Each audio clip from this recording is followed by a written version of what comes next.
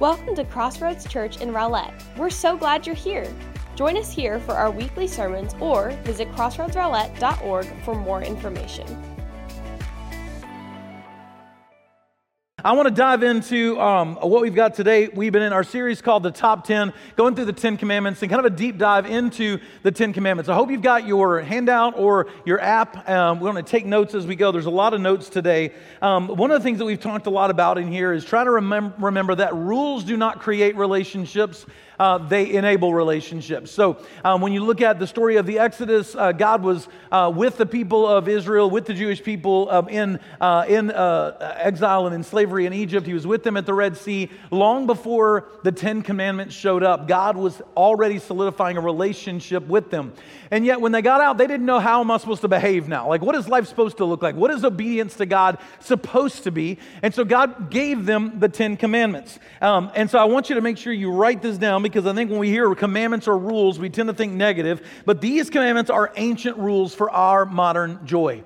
They are for our good. They are for our freedom. They are something that we get to praise God for. It's exciting. Now, a couple of things we have not covered about the 10 Commandments that I want to cover real quick. First one is, these are a first step, not a finish line. They're a first step, not a finish line. In other words, in the Old Testament, in the 10 Commandments, God would say, do not murder, okay? And so I know a lot of people in here, because next week we're going to cover that, and some of you are like, I can skip that one, I've killed nobody. But Jesus comes back later and says, hey, I need to take this a step further. That was the starting place, it's not the finish line. He says, you've heard it said, do not murder, but I tell you, if you have anger in your heart, then you are guilty of this. And all God's people said, oh no. Because that's terrifying. And then you look back and it says, hey, there's a starting line, do not commit adultery. Great. But Jesus in the New Testament will go, you've heard it said, do not commit adultery. But then he'll say, I want to tell you that if you even look lustfully at a woman, you have committed adultery in your heart. And so these rules are a starting place. They're not a finish line. The finish line is that God wants us to have the right heart of obedience before Him. And so I want to make sure we get that. The second thing is that the commandments are actually split into two groups, kind of thematically. Jesus, when He is asked one time, what is the greatest commandment? He says this in Mark chapter 12, verse 30 and 31. It says, love the Lord your God with all your heart, soul, mind, and strength. That's category one. Then two, the second is this, love your neighbor as yourself. There is no commandment greater than these. And so the first through the fifth commandment is really about that vertical love for God. It is us learning to love God. And then 6 through 10 is about that horizontal expression of love towards other people. Now, some of you may look at this and go, wait a minute, we're on number 5 and it says honor your father and mother. That feels an awful lot like a horizontal one. But I'm going to actually show you why this actually fits into the category of learning to love God first and foremost. Now, we're going to dive into this command, but before I do, can we acknowledge parenting is hard? Yes, because of the kids. Yeah, parenting is hard. I was born in 1975, so my childhood, my first 20 years of life was lived in the 70s, 80s, and 90s. Anybody with me? Which means I had the unique experience for everybody that has been born after that we saw the Cowboys win and stuff, which was really cool. But it was a very different time. And there are stuff that my parents went through that they did, and there was stuff that was done to them. And some of it got repeated in my life, but some of it didn't. I was writing down some things that I thought were unique in my generation. You may know all about this, or you may be like, what is he talking about? My dad, who happens to be here, and I don't need any commentary from you, sir. My dad used to love to put peanuts in his soft drink. Anybody know anybody that did that? Those are what we call crazy people, because I don't get it at all. My mom used to eat cottage cheese as a diet process. I looked up cottage cheese on Google this morning. This was the definition: a curdled milk product with soupy texture. I don't know what diet mom was trying to get on, but it did not work out. I rode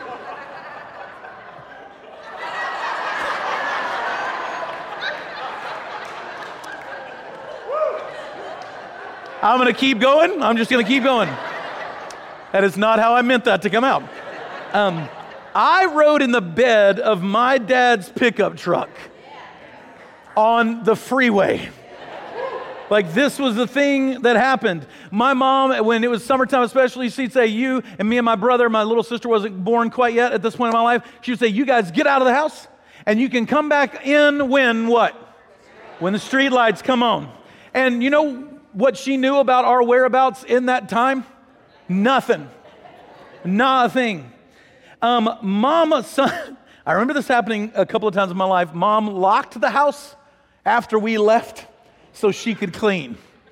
I don't know if that would happen today. It was just a different thing. Did anybody else ever have your mom wash your mouth out with soap? Yep, I experienced that. My personal flavor preference is Irish Spring. That's, Anyway. I rode in the front seat of a car with my dad as a toddler without a car seat. And do you know what would happen back then if you were still too short to see what was happening? They put phone books under you. Because that's a safety device. This wasn't a thing in our home, but I have been around many grandparents who said, if your kids' gums are hurting and aching during teething, take peppermint schnapps and put them on their gums. Just little drunk children running around. I started driving when I was 8 years old, sitting in my dad's lap. He worked the pedals and I worked everything else, and we were fine. And then there's stuff that's done to your parents. Some of you guys have experienced this. Like when you're a parent, you have to do things you never thought you were going to have to do. Have you ever had to protect a rug or furniture from vomit? Have you ever had to examine poop? What I mean by that is your kid ate something they weren't supposed to eat, and you got to make sure it's not still rolling around in there. And so you got to kind of rake through the aftermath and make sure that it's got out. Have you ever woke up with a child staring at you?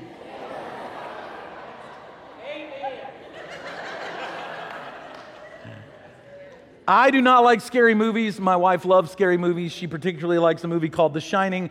And when we were young in our marriage, Crystal would have Caitlin, our beloved daughter who betrayed me, sit in our room in the darkness and go, "Red rum."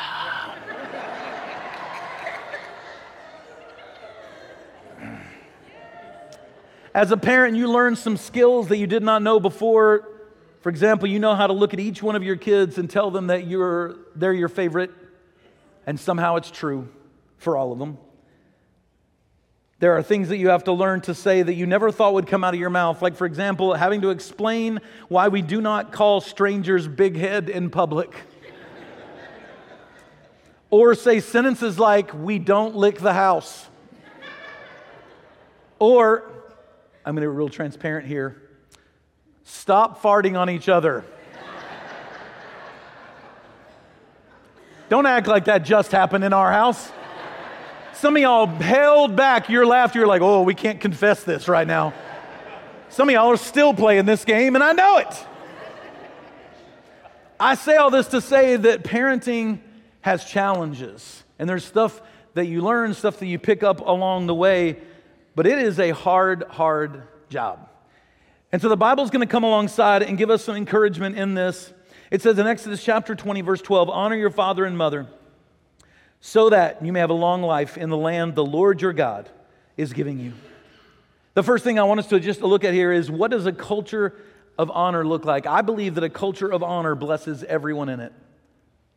I believe if you live in a culture of honor, everybody is impacted by it. And if you want to know what does it look like to live in a culture without honor, I would just say look around.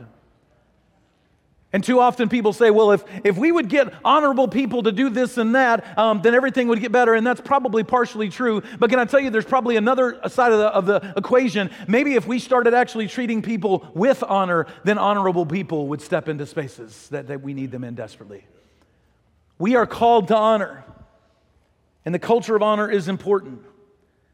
Why do they use parents as the example? And it's because oftentimes the closest relationships to us are the hardest ones to honor. Anybody ever have really hard time honoring in your marriage because things went really badly for a moment, for a season, for several years? One of the cool things about marriage is you get to learn all the awesome things about the other person. The other thing about marriage is that you learn all the worst things about the other person. Like we have this Hollywood depiction of marriage. I hate watching romantic comedies. Everybody wakes up in a romantic comedy and they have slept for 12 hours and they are camera ready the moment they wake up. And the first thing they do is this guy and girl lean towards each other and they go, I love you. And it's, I love you too. And then they kiss. And every time I go, this is disgusting. First of all, ain't nobody in here woke up this morning camera ready. I guarantee you Larry Bickle did not wake up camera ready. Larry's struggling to be camera ready right now, and he had time to get ready, okay? And I listen, but also, if you are married, you know that the first words that you say to somebody, if you go, I love you, your first response is going to go, brush your teeth. If you really love me, get that stank out of your breath. You learn all the good and all the bad stuff from people. When we're close to people, we see all the good and bad, and it can be difficult to honor. But here's what I want us to hear. Parents are one of those relationships for all of us that are so close and often the biggest influence in our relationship to God. So if you're a kid right now in this room thinking about your parents, I want you to think, man, those people in my life, they're going to have a huge impact in my relationship with God, good or bad. And if you're a parent right now and you have kids, I want you to just lock this in for the rest of our time. Is the influence you have in their life could be the greatest influence to whether or not they live a life of faith or not. That's why this is so, so important. See, what parents are designed to be is a temporary stand-in for God. We're designed to be there in our kids' life at an early part where we walk them through a growth and development process where we teach them the things that God wants them to learn, but it is a temporary thing. Not that we're not always their parents, but ultimately we are shifting their commitment, their allegiance fully onto God. And we need them to learn from us the things that will attach them to God, that we need them to learn authority. We need them to learn responsibility. We need them to learn right from wrong. We need them to learn what it means to be valued and loved and safe. And if we as parents screw this up, then the relationship of our kids to God often gets impacted in ways we never saw coming. In the last 100 years, there's been a lot of famous atheists, and they have two big things in common. The first one is they are famous atheists. I'm talking about people like Freud and Marx and Russell and Murray O'Hara and Nietzsche. Do you know what else they had in common? All of them had a horrible relationship with their dad. And it impacted how they saw God. The relationship with our parents is probably going to be the most impactful one in determining your view of God. If you had demanding parents that are very performance-based, then you might have grown up thinking that God would never be satisfied with you. As a matter of fact, He may resent you. If you had parents that were unfaithful, they wrecked the relationship that they had with each other, you may grow up and think that I cannot trust God because the people that I love the most left. And so I can't count on God to be there in the most difficult times of my life. You may have an emotional or spiritually distant parent. And especially when it's this emotional one, you get kids that grow up and they crave attention and they looking for worth. And if they cannot find worth initially in their parents, they will find it anywhere they can find it. And they're just desperately looking for somebody to say, you did a good job because Dad never did. And so I just want to pause for a moment because maybe you're here and you've had a messed up home life. Maybe it's worse than anything that I've said and you've dealt with abuse and all that other kind of thing. Can I just tell you as a brief pause here, we are here to help you. We have an entire system for our church on multiple layers to help people get into professional counseling, to get into regen, to get into counseling and coaching on some different issues for short term. And we will help you not only get into it, we will help you pay for some of it. That's part of where our missional giving goes to. Because we want you to help get this corrected in your heart and in your mind because we know how much it's going to impact your relationship to the Father. Now, as I continue here, I want to make the point that I made earlier is that this command is really about God. In the first 5 commands, there is a phrase that was repeated in all of the first 5, and it's not repeated in 6 through 10. It is the phrase, the Lord your God. He's telling you who this commandment is about. If you go back and read what we read, it says, honor your father and mother so that you may live, have a long life in the land the Lord your God is giving you. That only appears in the first 5 commandments. It does not appear in 6 through 10. Because ultimately, our honoring our father and mother is about loving God and making the connection that parents were designed to make. That we're making the connection that parents were designed in God's beautiful design to make for our kids. That they would hear the words, I love you. They would hear the words, I'm proud of you. They would hear that you have a gift and a talent and a purpose that God has made you for. There are things that God says to His kids, and they are given as a responsibility to be said through mom and dad first, so that they will know who He is and seek Him. We want to teach them how to honor God's authority by teaching them how to honor our authority. Now, I've got good news, bad news when you think about this particular commandment. The first one is, if your parents weren't honorable, this is the good news. If your parents weren't honorable, you're probably sitting there going, this is impossible. I cannot honor my father and mother. Here's the good news that I have for you, if that's who you are. Even if your parents were not honorable, this is really not about honoring them. It is about your relationship with God, and you can honor Him. And then here's the bad news for parents. Parents, this verse is not a verse to be wielded as a weapon or a grand excuse as we parent our children. I know some of y'all came in, some of y'all probably went and got your kids out of kids ministry and said, we're talking about, come get in here, you want to listen to this. And you came in here like, Pastor, get them. And I get that. But this verse is not designed like that. Now, we know that it's going to be tested. How many of you have ever experienced a child with the disease of why? Why?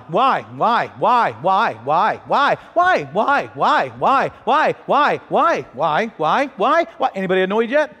Why? Like, that's the thing. And no matter how patient and no matter how amazing you are as a parent, there will be a moment that tests you where you say, because I said so! And so did God! Take it up with Him. But that is not the intent of how to use this passage.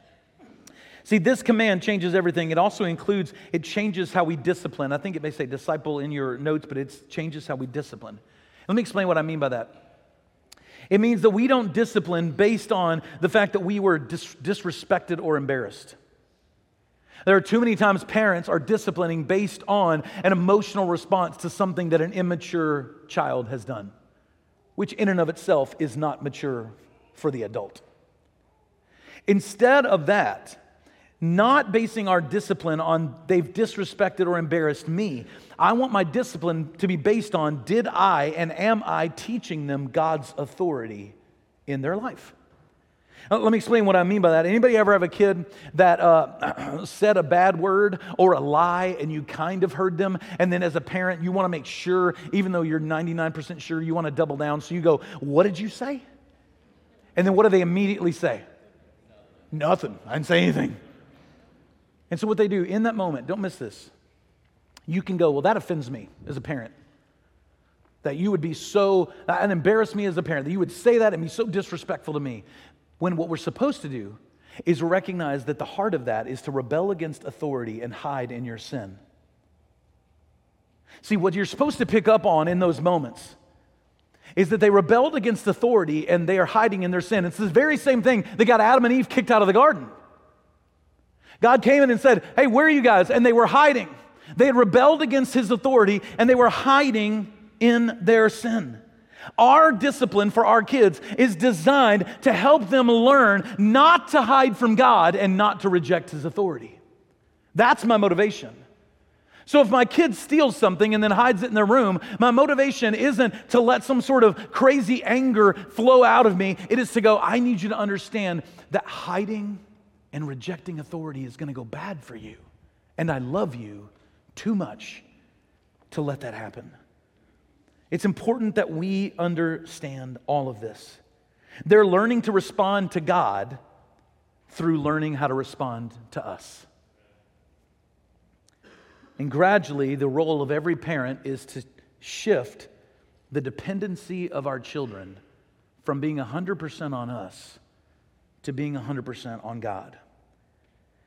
And that leads us to a moment where they're always our kids, but we eventually release them to the life God's called them to. And I got to be honest, I'm in that season of life now. And it's terrifying. I want to just control all the things they do. I know parents that freak out because their kids want to go into ministry and their kids want to do other things that honor God, and that scares them. But can I tell you, we need to actually release those kids into whatever mission God has called them to. You can celebrate releasing your children, especially if they're following God and making wise choices, because that was our job all along. That we honor, and kids honor their parents by recognizing their role from God and respecting it. Now, I know some of the questions that tend to come up when people say this, or we talk about this is, well, Jason, what if they don't deserve respect? I'm not asking you to condone anything that is wrong or sinful. We are not saying that you should allow abuse. We're simply saying is that you can, at the very least, respect the design and the intent that God created your parents for, even if they are not living in it at all. And recognizing that, you are honoring God. When you honor your parents, you honor the God who is behind your parents. And sometimes that can be difficult, but it is a great moment of honor for God. Other people might go, well, Jason, what if they're telling me to do something that is against God? And I would just reinforce this. Remember, obeying God is the ultimate point, not obeying mom and dad. We obviously want to obey mom and dad, but that's supposed to lead us to obeying God. Obeying God is the ultimate point. If you do that, if you obey God, you actually fulfill this command, and you honor your parents by growing up and obeying God, even if they don't want you to. The other thing I want to tell you about this commandment is that it has a promise. And it's a pretty amazing promise. There's not any other command that has a specific promise attached to it, although there's clearly promises in our obedience to God. But it says, honor your father and mother so that you may have a long life in the land that the Lord your God is giving you. I think a lot of times we read that almost like a threat, right? Honor your parents or die. As a matter of fact, if you think that, you kind of first of all, can I just say this? We reiterate that in our culture all the time. Like, we have sayings that we say as parents that kind of reiterate this threat. I brought you into this world, and I can take you out, right? But here's what I want us to get, church. This verse is not a threat, it's a blessing. It's not a threat, it's a blessing. And there's a couple important things about this blessing that are very important. One, this is not a promise to one person. The 10 Commandments are given to the nation of Israel. They're giving to the whole of God's people. And they're teaching them something very, very important. That when you honor your mother and father, when you honor your family, the nation will thrive. So, if the nation is not thriving, we should at the very least ask the question, are we honoring our father and mother? Because if we are obeying God, the nation, he says, will thrive. For the whole of us. We see when it goes wrong, don't we? We live in a culture now with more parents missing from homes than ever before in history. We have more people disenfranchised from their kids and from their parents.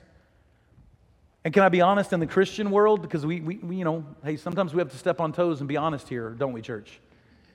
Is that in the church world, the plague of the church world for moms and dads, but I'm going to lean in on dads real heavily here for a minute, is that the father that is in the life of your children is passive. And God's called you to something different. And I will be honest with you, I've gone through seasons in my life where I was a passive father. So if you're there, I want you to know that I understand what it's like to be there, but I would also tell you, you don't have to stay there. God can redeem that and God can change it. So this is not just a promise for one person. The second thing I want us to catch from this promise is that family is foundational to biblical community. It is an absolute essential in biblical community to have family be a part of it.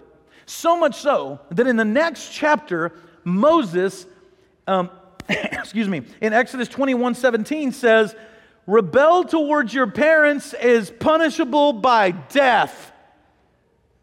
How many of you would not have made it out of middle school? Yes. And what he's trying to help us understand is that the community of God's people saw an assault on a family as an assault on the community. So if you see a family that is under attack, you need to see it as the body of Christ is under attack. When you see the home under attack, we need to see that the people of God are under attack. Because when we see it as an attack, we respond as an attack. We fight back. So it's important that we understand what this looks like. God says to honor your parents, honor your father and mother, because in the family, He's going to teach us about Himself, and in that process, it will change the world.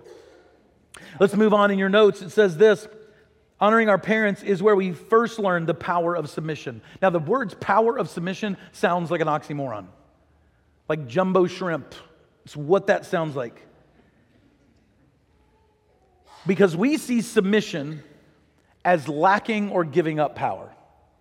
That's how we see submission. But the Bible teaches that submission is power unchained from selfishness. That submission is power unchained from selfishness. Anyone here want to claim that Jesus was weak? Good, nobody. When you look at the life of Jesus, Jesus walked on water. He talked to the weather and it obeyed Him. He healed blind people. He called dead people out of their own tombs. He took on demonic spirits and demons and they fled in fear. And when He was killed, He walked out of His own grave and ascended to the right hand of the Father. That is not weakness, that is power. And I want you to see where He gets it from. In Hebrews 5:7, it says, during His earthly life, He offered prayers and appeals with loud cries and tears to the one who was able to save from death. And He was heard because of His reverence. That word for that is submission. The resurrection power. That's what it says. I was able to save him from death. What he's saying is resurrection power was a result of submission to the authority of the Father. Jesus' submission did not make Him less powerful. Jesus' submission made Him all powerful. And we're called to the same thing in Philippians chapter 2, verses 5-8. It says, adopt the same attitude as that of Christ Jesus, who, existing in the form of God, did not consider equality with God as something to be exploited. Instead, He emptied Himself by assuming the form of a servant, taking on the likeness of humanity. And when He had come as a man, He, what, church? He humbled Himself by becoming obedient, submitting to the point of death, even death on a cross. And Paul will go on in Philippians to say that in doing so, He ended up having the name that is above every name. And at that name, every knee will bow and every tongue confess that Jesus Christ is Lord, to the glory of God the Father. That is power. Now here's the problem. Our default setting is power enslaved to selfishness. In Genesis chapter 1, verse 28, the Bible says, God blessed them and God said to them, be fruitful and multiply, fill the earth and subdue it, rule the fish of the sea. Like, listen to those words: fruitful, multiply, fill, subdue, rule. Those are power words. The fish of the sea, the birds of the sky, and every creature that crawls upon the earth. God delegates power to us. The problem is that power was enslaved to selfishness, and when you operate with your power enslaved to selfishness, you do not use it to accomplish the great calling of God. You use it to accomplish our small, sinful, selfish purposes instead of His. See, I want you to write a couple of things about power enslaved to selfishness. The first one is power enslaved to selfishness produces pain. If you've been in a marriage, if you've been in a home where you have been deeply wounded, I will tell you that what you experienced is power enslaved to selfishness. It's someone's selfish desire and unwilling to see the needs of other people that led you to those wounds. At the same time, power enslaved to selfishness reduces our power. You might be sitting here going, Jason, I have the power to go 160 miles an hour down a street in an active school zone. And I would go, yep, But that power is not going to last you long. When we use our power for sinful, selfish purposes, it actually begins to restrict God's power and influence in our life. When we do it for selfish purposes, we restrict God's influence in our life.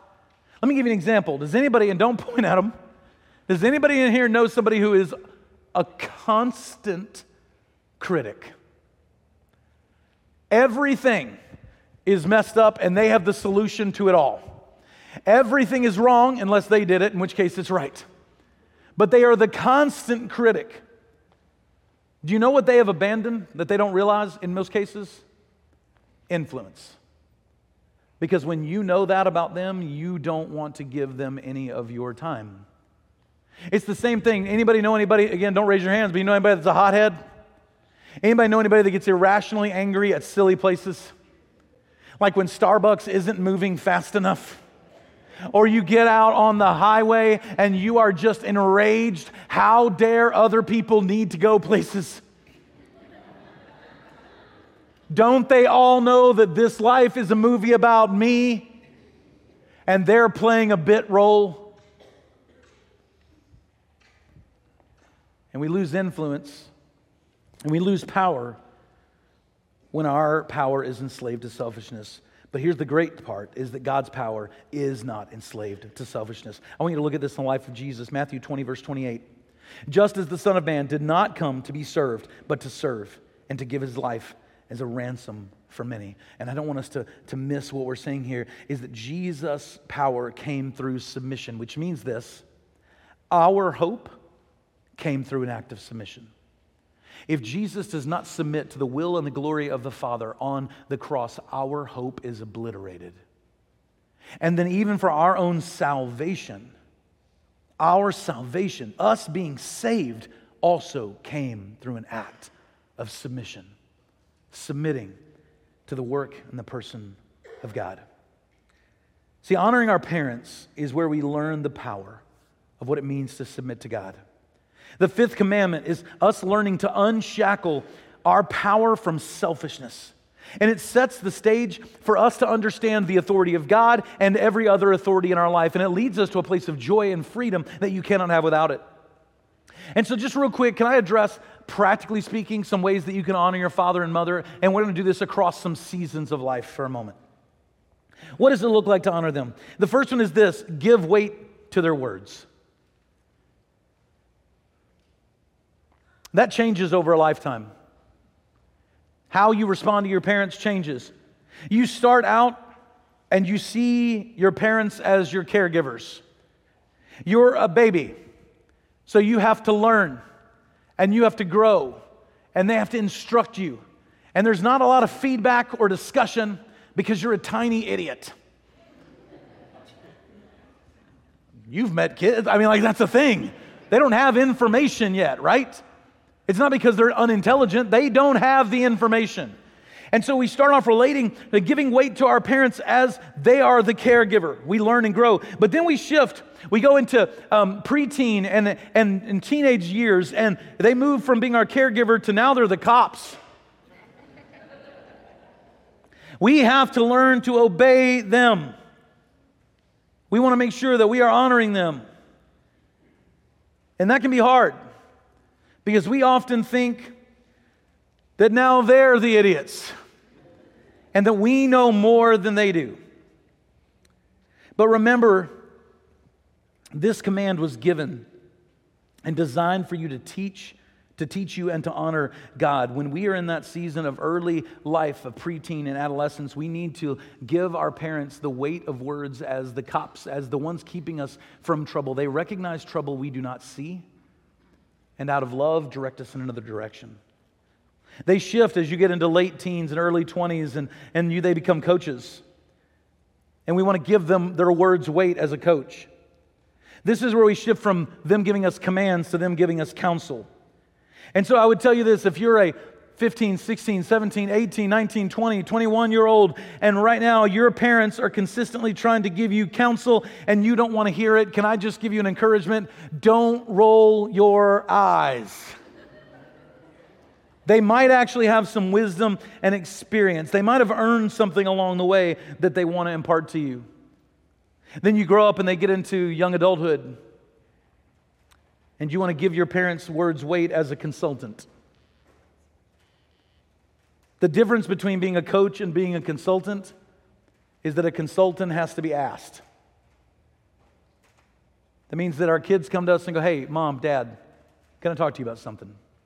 And can I tell you something amazing about parenting is if you do the early stages well, then it will hold on in the later stages when they are making the biggest decisions of their life. And then it gets to probably one of the hardest places to honor and give weight to their words. It's when your parents actually shift to becoming care receivers. And it can be hard.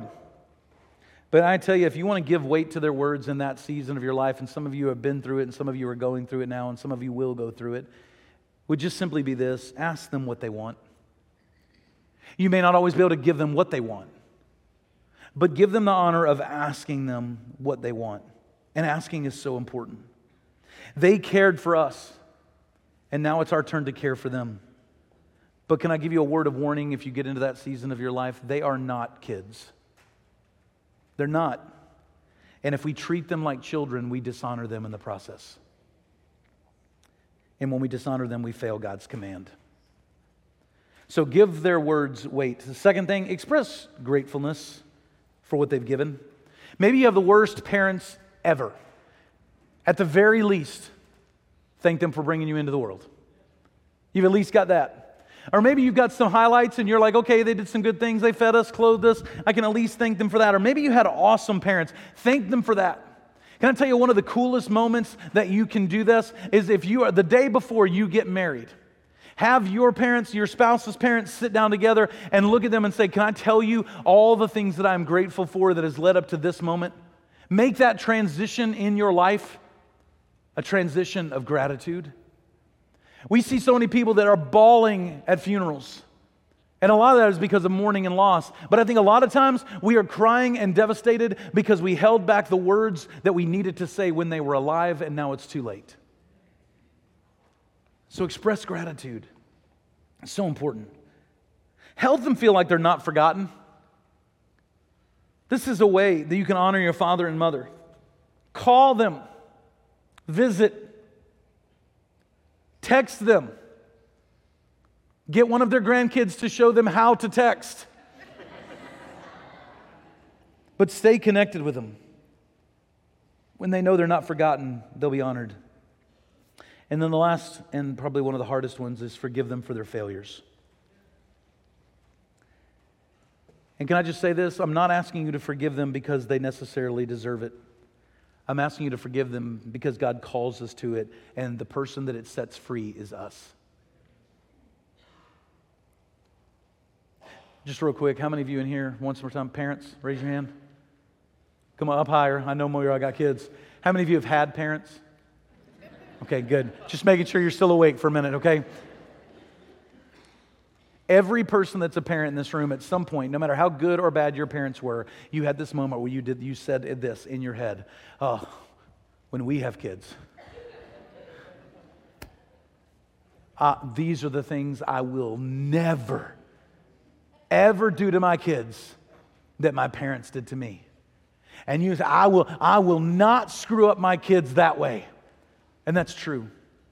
You found all new ways to screw them up. I say that to say this. There's no perfect parents in this room. So maybe find an ounce of forgiveness. Because unforgiveness crimps the hose of God's grace and God's power in our life. Instead, we want to honor them by forgiving them. Even if they don't receive it, often it's us that needs it. And it sets us free from the chains of selfishness and anger and bitterness and resentment to experience more and more of what God has for us. I was listening several years ago to a story that a pastor was talking about, and he talked about meeting with a man from his church for lunch.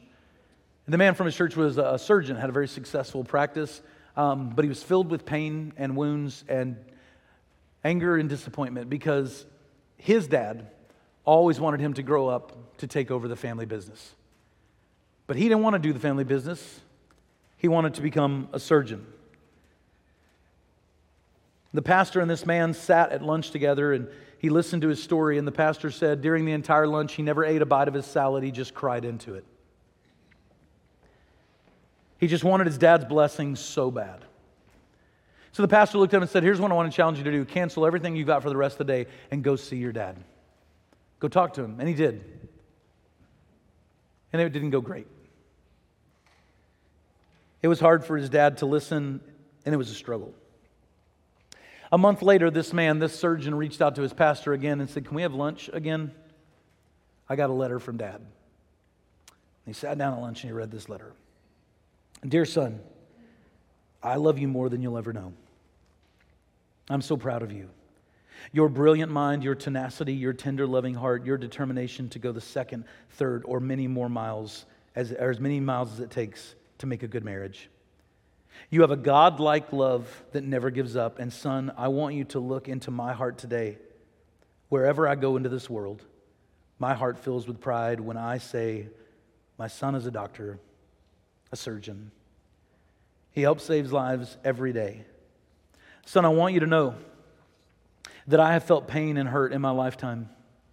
The pain of depression, the pain of no hope, the pain of no food, the pain of being a dropout from high school with no one who cares about me, the pain of no help. But the deepest pain that I have ever felt was when I hurt you with stupid, foolish words. Oh, how I've wept when I think of how it hurt you, my son. I weep even now as I write this. Please erase those words. They were not from my heart. Please forgive me and think of me as not only your dad, but your supporter. I know you have forgiven me, but I wanted you to hear my heart cry. Only the guilty need mercy, son. I remember when I saw you and held you and loved you, when you were a little boy in bed one night, you were scared and said, Daddy, are you awake? And I said, yes, son, I'm awake. And you said in a few minutes, Daddy, is your face turned towards me? And I said, yes, it is. And a frightened little boy went to sleep. Son, I want you to know that my face is still towards you. It will never be turned away. Sleep well, my son. Your old daddy will always love you and help you. That's the heart of an imperfect, flawed, earthly father. So how much more love do we get from a perfect heavenly Father? Our kids need to hear what was in that letter from us. They need to hear that they are loved. They need to hear that we're proud of them. They need to hear that there is some gift, some purpose, some calling God has in their life. They need to feel the love and the tenderness of a heavenly Father from their mother and father. Because, and this is where I want to make sure we don't miss at all, church. If your kids don't learn to feel the love that God has from you, they may never learn to feel it at all. Statistically, we know this to be true. That if mom and dad do not show the love of God to their kids, statistically, it drops so far for those kids to grow up to walk in their own faith. You want to change a world? You want to change a community? You want to change a culture? Start by living for the Lord in our homes. Kids, honor your father and mother and parents. How about we be parents worth honoring? That's our mission. And I don't believe it's small. I don't believe it's insignificant. This isn't just a day of reminding you to do what your parents say. This is a day that reminds us that if we will submit to the authority of an almighty God in our world, it will change everything. Let's pray. God, thanks for today. Thanks for your love, your grace, and your mercy for us. God, I know there are people in this room and they're struggling in relationships, and I just want them to feel the unrelenting, unbelievable, immeasurable love of their Heavenly Father right now. If they've been wounded, God, I want them to know you can heal. If they've been forgotten, I want them to know that you seek them and you found them. If they feel unloved, I want them to know that they are loved. If they feel not worthy of forgiveness, I want them to know that they can be forgiven. God, as parents, as families, I pray that we would take very seriously the role of helping our family, our spouse, our kids to walk in obedience to God and believe with all of our heart that that changes everything. And God, we believe that it doesn't just change it for one generation, but we believe for generations to come, the world can be different when the people of God do the will of God. We love you, and we trust you in Jesus' name. Amen.